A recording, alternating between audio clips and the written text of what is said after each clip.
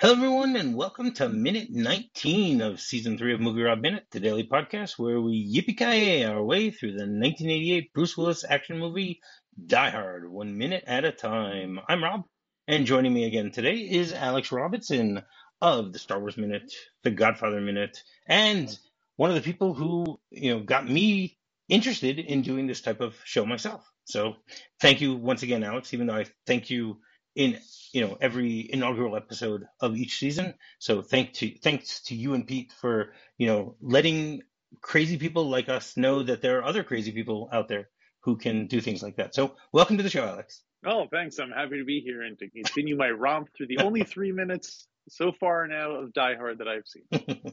Well, you got another action-packed scene coming up here today, so we got another minute to maybe try to convince you that you might want to learn more about Die Hard. Besides just going to the slowly, it's growing on me. Okay, good. I'm glad because we're done with the family matters, and now we're dealing with a little bit more action. Family matters. I know.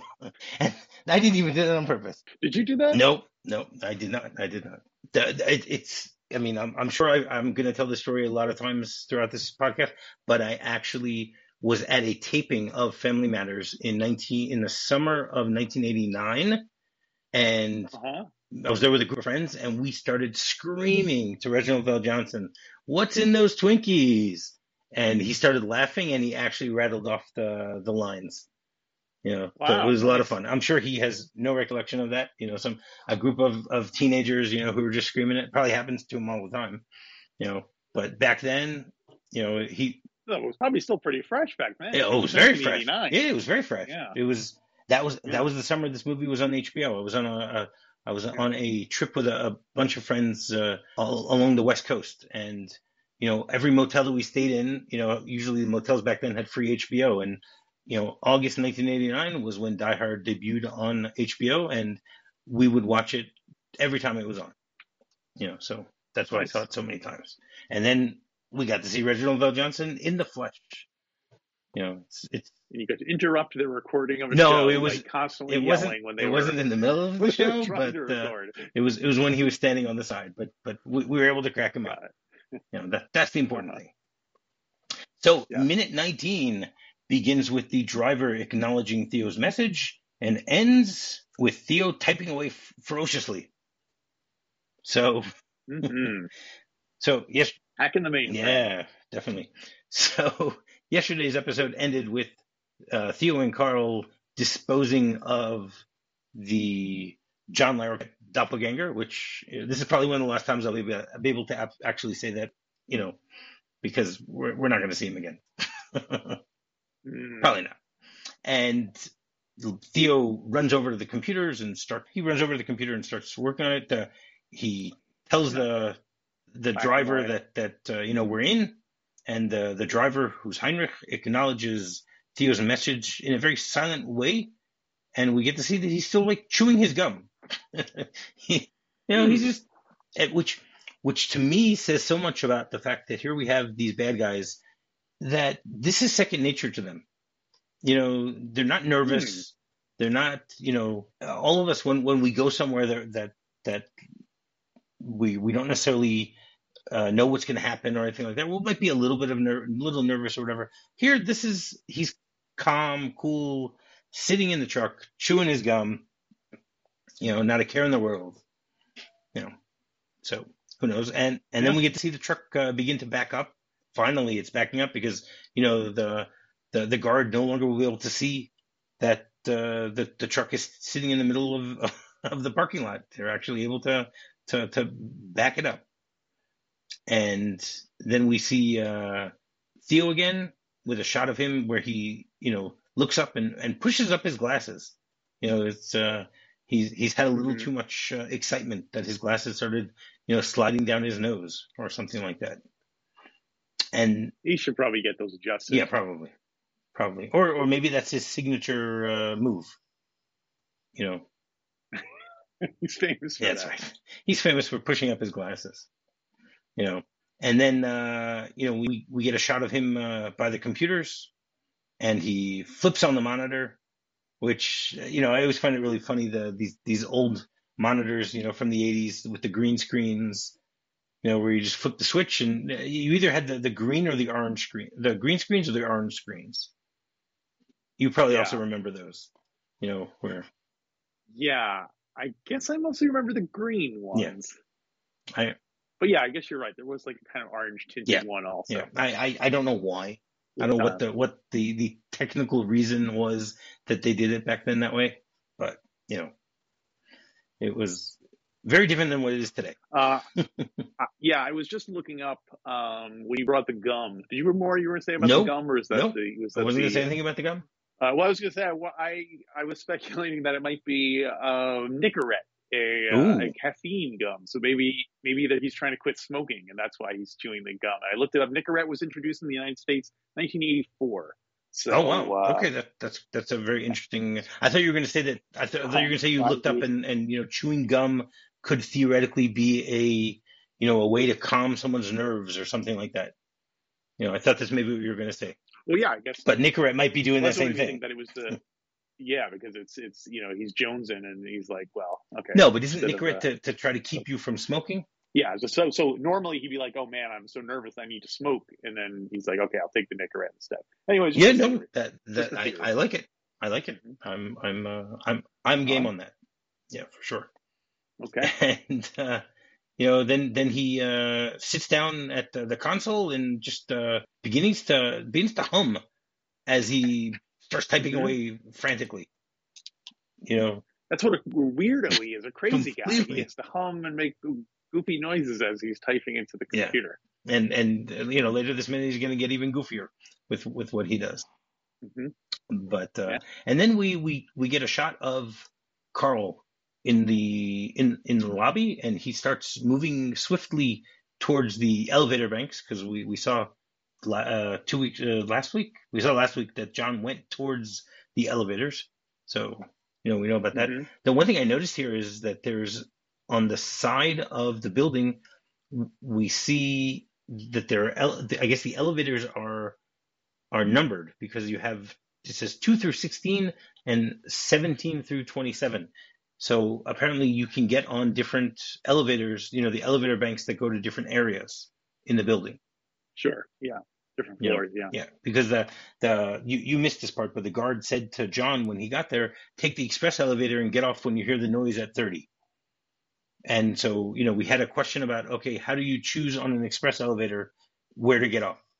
The idea of an express elevator is it takes you to a specific place. So why would it make sense? Well, and also, why does he say get the noise? What does he say when you hear a noise? Get off when you hear the noise. Meaning everyone's at the party. You're going to hear the noise of the party, and at that point, get off the elevator. But if you're on an express elevator, you don't get to choose where it stops. Well, and he tells him what floor, right? Yes. So why would he have to listen for noise? Like he says, take the elevator to 30 and get off when you hear noise? Like what? Yeah. No, he says take the express elevator and get off where you hear noise. He doesn't say take to the 30th floor. He says they're on the 30th floor, and then he says they're the only ones in the building, so take the express elevator and get off when you hear the noise. Right, but if he knows what floor they're on, why does he have to get off when he hears the noise? I agree with you. We discussed this. Weird. We discussed this. I'm glad John Larroquette got murdered in that scene. He's a terrible doorman. Apparently, yeah. So then Carl runs across. He's like running swiftly across the lobby, and as he's running, he pulls off his jacket. Which is very strange. I did not like that. No, why did he bring his jacket if he was just going to take it off in the lobby? Just leave it in the car, dude. It's winter. It's cold. I'm kidding. I know it's LA. It's not cold right, at all. But it's like, even if he was in Minneapolis, it's like 30 feet to the door. The guy parked his car literally right outside the door of the place. Yeah, but the question is when you're in the car, are you wearing your jacket or not? If he's already wearing a jacket, so it takes time to take off the jacket and leave it in the car. They haven't. So instead, he's going to leave his jacket behind. That seems like maybe he needs it later. I don't want it anymore. Yeah, maybe. Maybe it's someone else's jacket. He's setting them up to be framed. He's like, "Oh, sir, we found your jacket here." I've never been to LA in my life. Exactly. It's weird. They're going to check fingerprints. They're going to check fingerprints on the jacket later if they find it outside the car. You Yeah, know, that could be part of it also. So like, and then he like, first of all, I find it funny that he's, running swiftly, through or I don't even know if running is the right word, but he's moving quite quickly through the lobby. Again, yeah, he's going towards the other guard, but he's still making noise. He's not doing it stealthily. sure. If you want to go quietly, then you walk in smaller steps. You're not going to be running and potentially, clumping your shoes along the way. Hmm. So I'm not really sure about that one. That's a Well, little maybe strange. it's kind of like that dilemma when you're in the rain. Do you run? Okay, So, like, if he runs, there's less time for the guard to react. right. Yeah, but in But the if he second goes we're going to see slowly, that the there's less guard, chance of him making noise. So it's kind of a right. trade-off, I guess. Yeah, but we find out that this guard is even more clueless than John Larroquette was. Yeah. To be fair, it's Christmas Eve. I'm sure they weren't expecting a terrorist attack on Christmas Eve. Who is? Well, So, because they didn't know that there was such a thing as Die Hard beforehand. yeah, that's true. This is what. This is- Now, if it had been more recently, they'd say, "Oh, I've seen Die Hard. I know what happens on Christmas Eve." Yeah. But I don't Nowadays, know. every office they say put your best man. It's the Die Hard rule. Put your best man on guard duty on Christmas Eve. That's the lesson from all this. Yeah, that's great. Why Christmas Eve and why not Christmas? I wonder. You think no one would be in the building then? Because they wanted to get people to be there for the party. The hostages. Again, I No, don't they know the plot, so I don't again, know you don't know the plot, so you don't know why they do need people to be in the building. got it. That's Okay. that's an integral part of Maybe I the will plot. watch it after all. All right. We got It's another day to possibly keep working worth on this. it. We got to all right. We're getting there. Wear me Keep the down. momentum going. Keep the momentum Okay. going. Keep you asking questions. Hmm. I'm waiting for the time when you're going to write to me and say, you know what, I couldn't sleep last night because I was thinking all about Die Hard, so I just had to sit down and watch it. That's what I'm waiting Okay. for. See what happens. Yeah.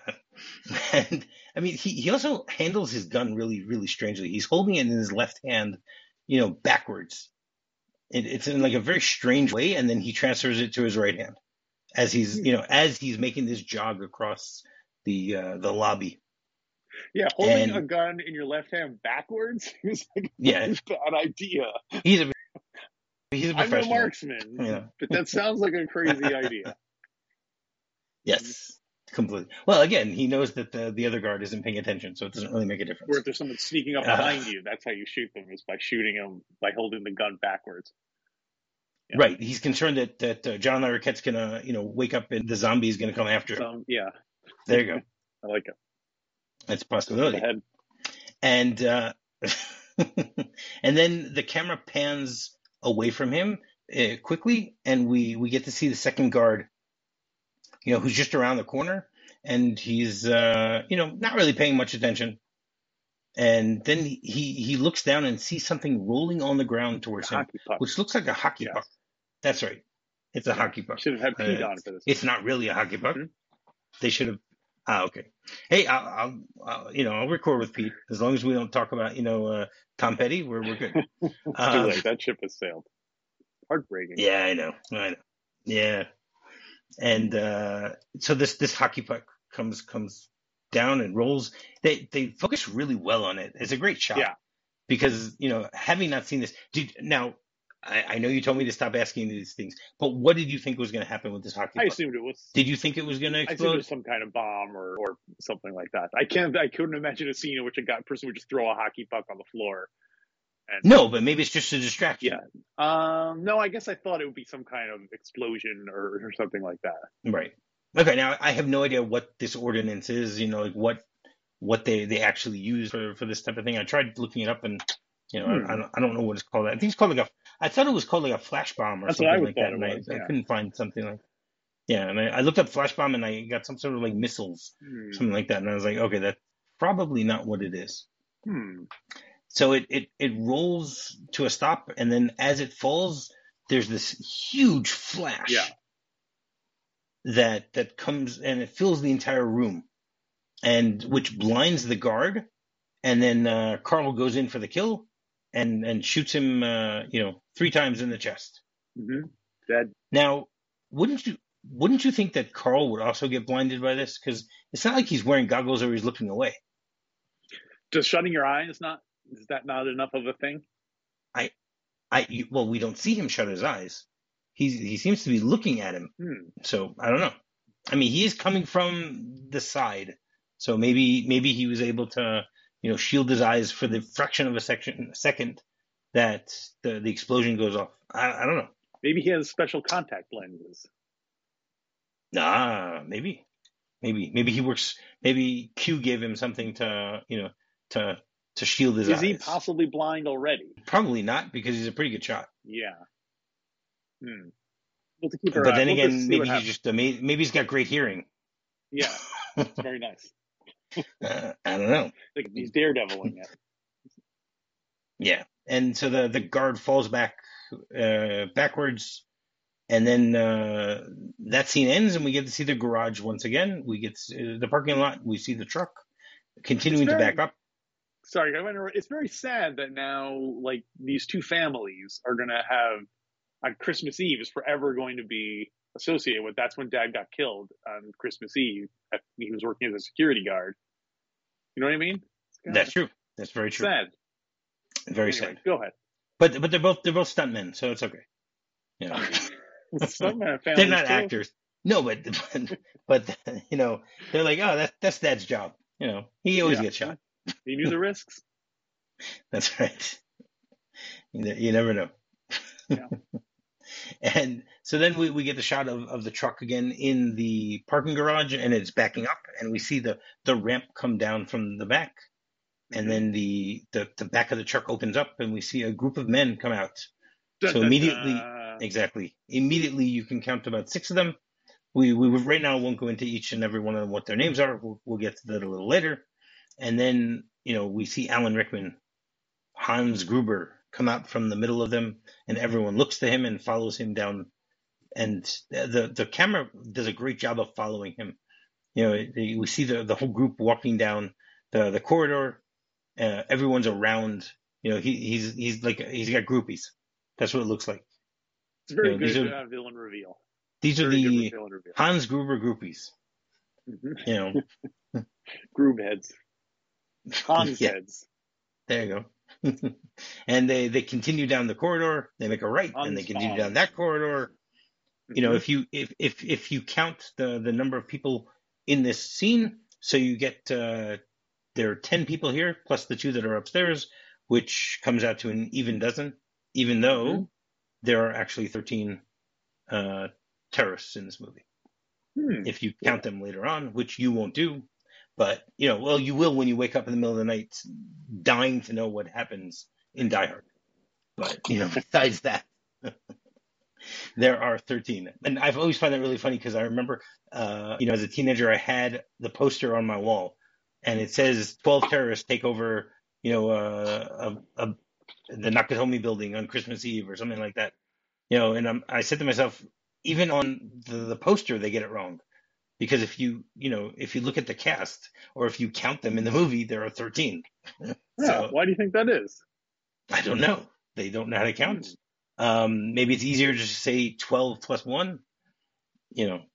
Maybe it's 12 henchmen. You have Hans plus 12 henchmen. Like a baker's dozen. Yeah, could be. Yeah, but it didn't say baker's dozen on the poster. That I know. That would just confuse people. Yeah. Well, most people don't even know. If you tell them it's a dozen, they're going to say, huh, how many? A dozen what? Exactly. A dozen donuts?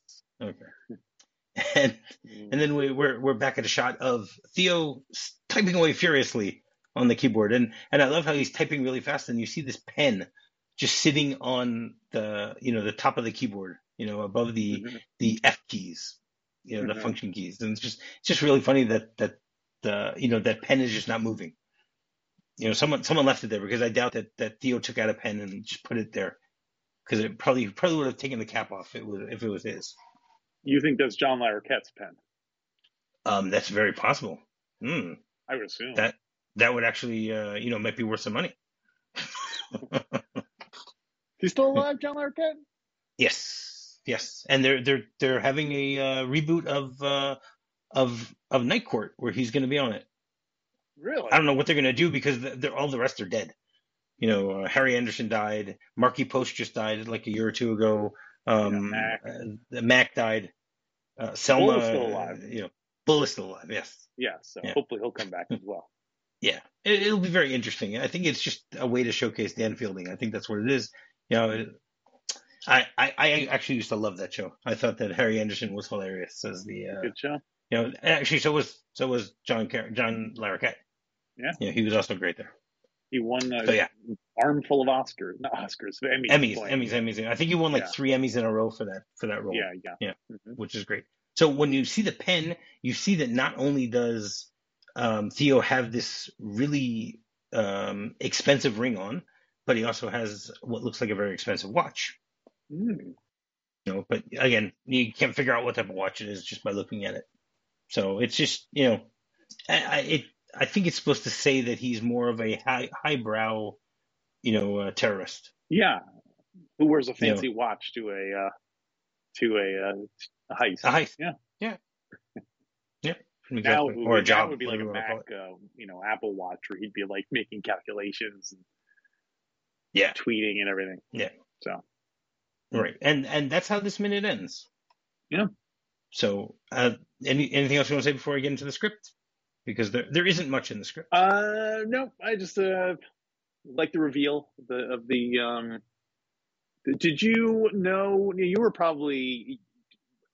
Did you know Alan Rickman when you saw the movie for the first time, or was this kind of his big breakthrough? No, this was his debut.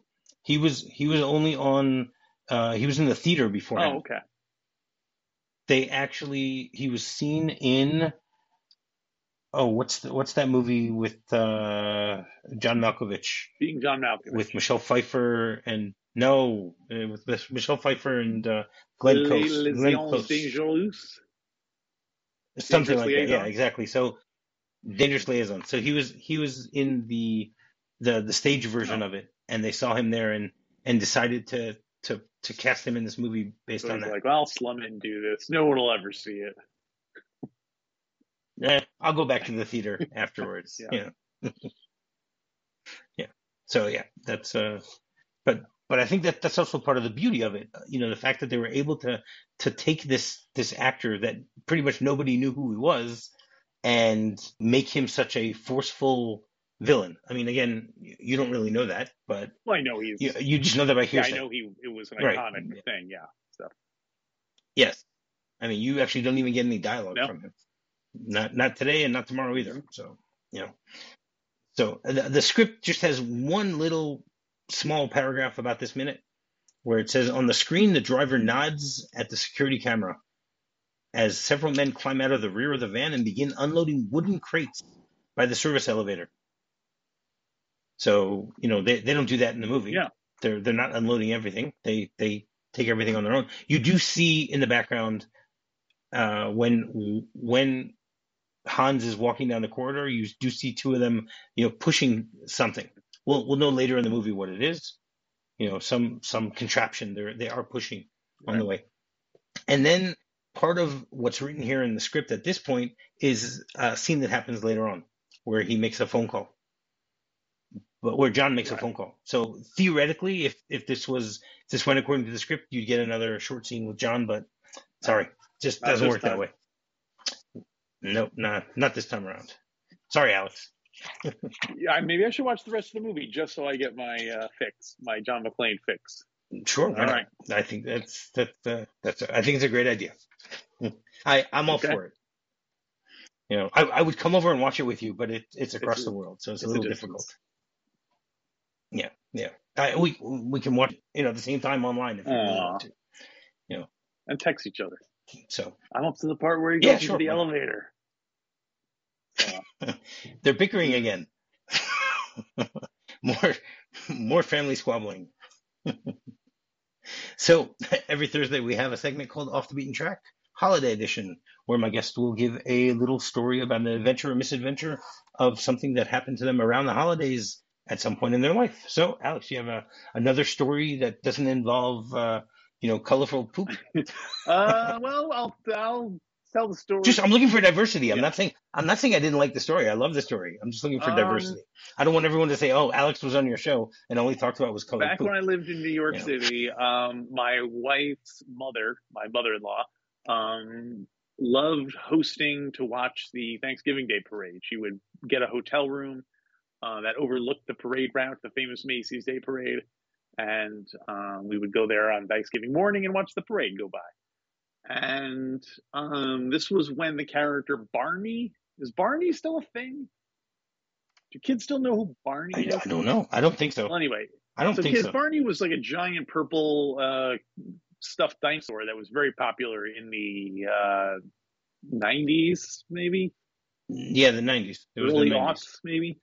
And there was a balloon of Barney, but then while the parade was going by, we were watching all these balloons, and then there's a problem. The Barney one stops, and then the whole Barney balloon like just deflated, right? And it was such a delight watching because everyone hated Barney, and so it was very fun watching his balloon deflate and watch him all get sort of, it was like the Wicked Witch disappearing as it slowly got lower and lower. And one of my fondest Thanksgiving memories was watch Barney die a slow death on Broadway. So, yeah, that was it. Happy Thanksgiving, everyone. Sounds like something that would happen in like a Friends episode or something like that. Possibly, yeah. Didn't it happen with Snoopy? I think it happened with Snoopy. Did that happen on Friends? That someone deflated Snoopy at one point. And during the Macy's Day Parade. Yeah, well, there was a famous incident where it was very windy and a Dr. Seuss balloon slammed into a lamppost, and then that lamppost fell over and killed somebody. So after that, they started managing the balloons a lot tighter because they didn't want that to happen again. So yeah, there you go. Yeah, be careful. I think that would probably be pretty good idea. Yeah. Yeah. Okay, so on that lovely note. Hey, at least it didn't have multicolored poop in it. That's true. Just Dr. Seuss. We can talk about Dr. Seuss. Dr. Seuss and Barney. Someone. Yeah. There you go. There's a plot for a Die Hard type movie.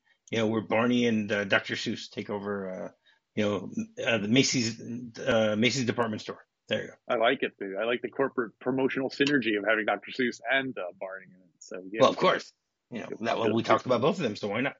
Mm-hmm. All right, great. You want to tell people once again how they can get in touch with you? I'm on the Twitter at ARobTwit, AROBTWIT. If you are into Twitter, I'm also over at Instagram at ARobTwit, AROBTWIT. And over on my Instagram, I post my artwork all the time. Over at Twitter, I mostly post depressing things about the end of the world. So between those two things, I'm sure there's something for you to enjoy. ARobTwit on Twitter and Instagram. Excellent. And while you're doing that, you can go rate, review, and subscribe on any podcatcher you might be using to listen to this show. And finding me is very simple. Just do a quick search for MovieRob Minute. You can find me on Facebook, you can find me on Twitter, or you can go to my website, which is MovieRobMinute.com. So, Alex, you feel like coming back again tomorrow for one last minute to finish off this week? I think I can do it. All right. I think excellent. I got it in me.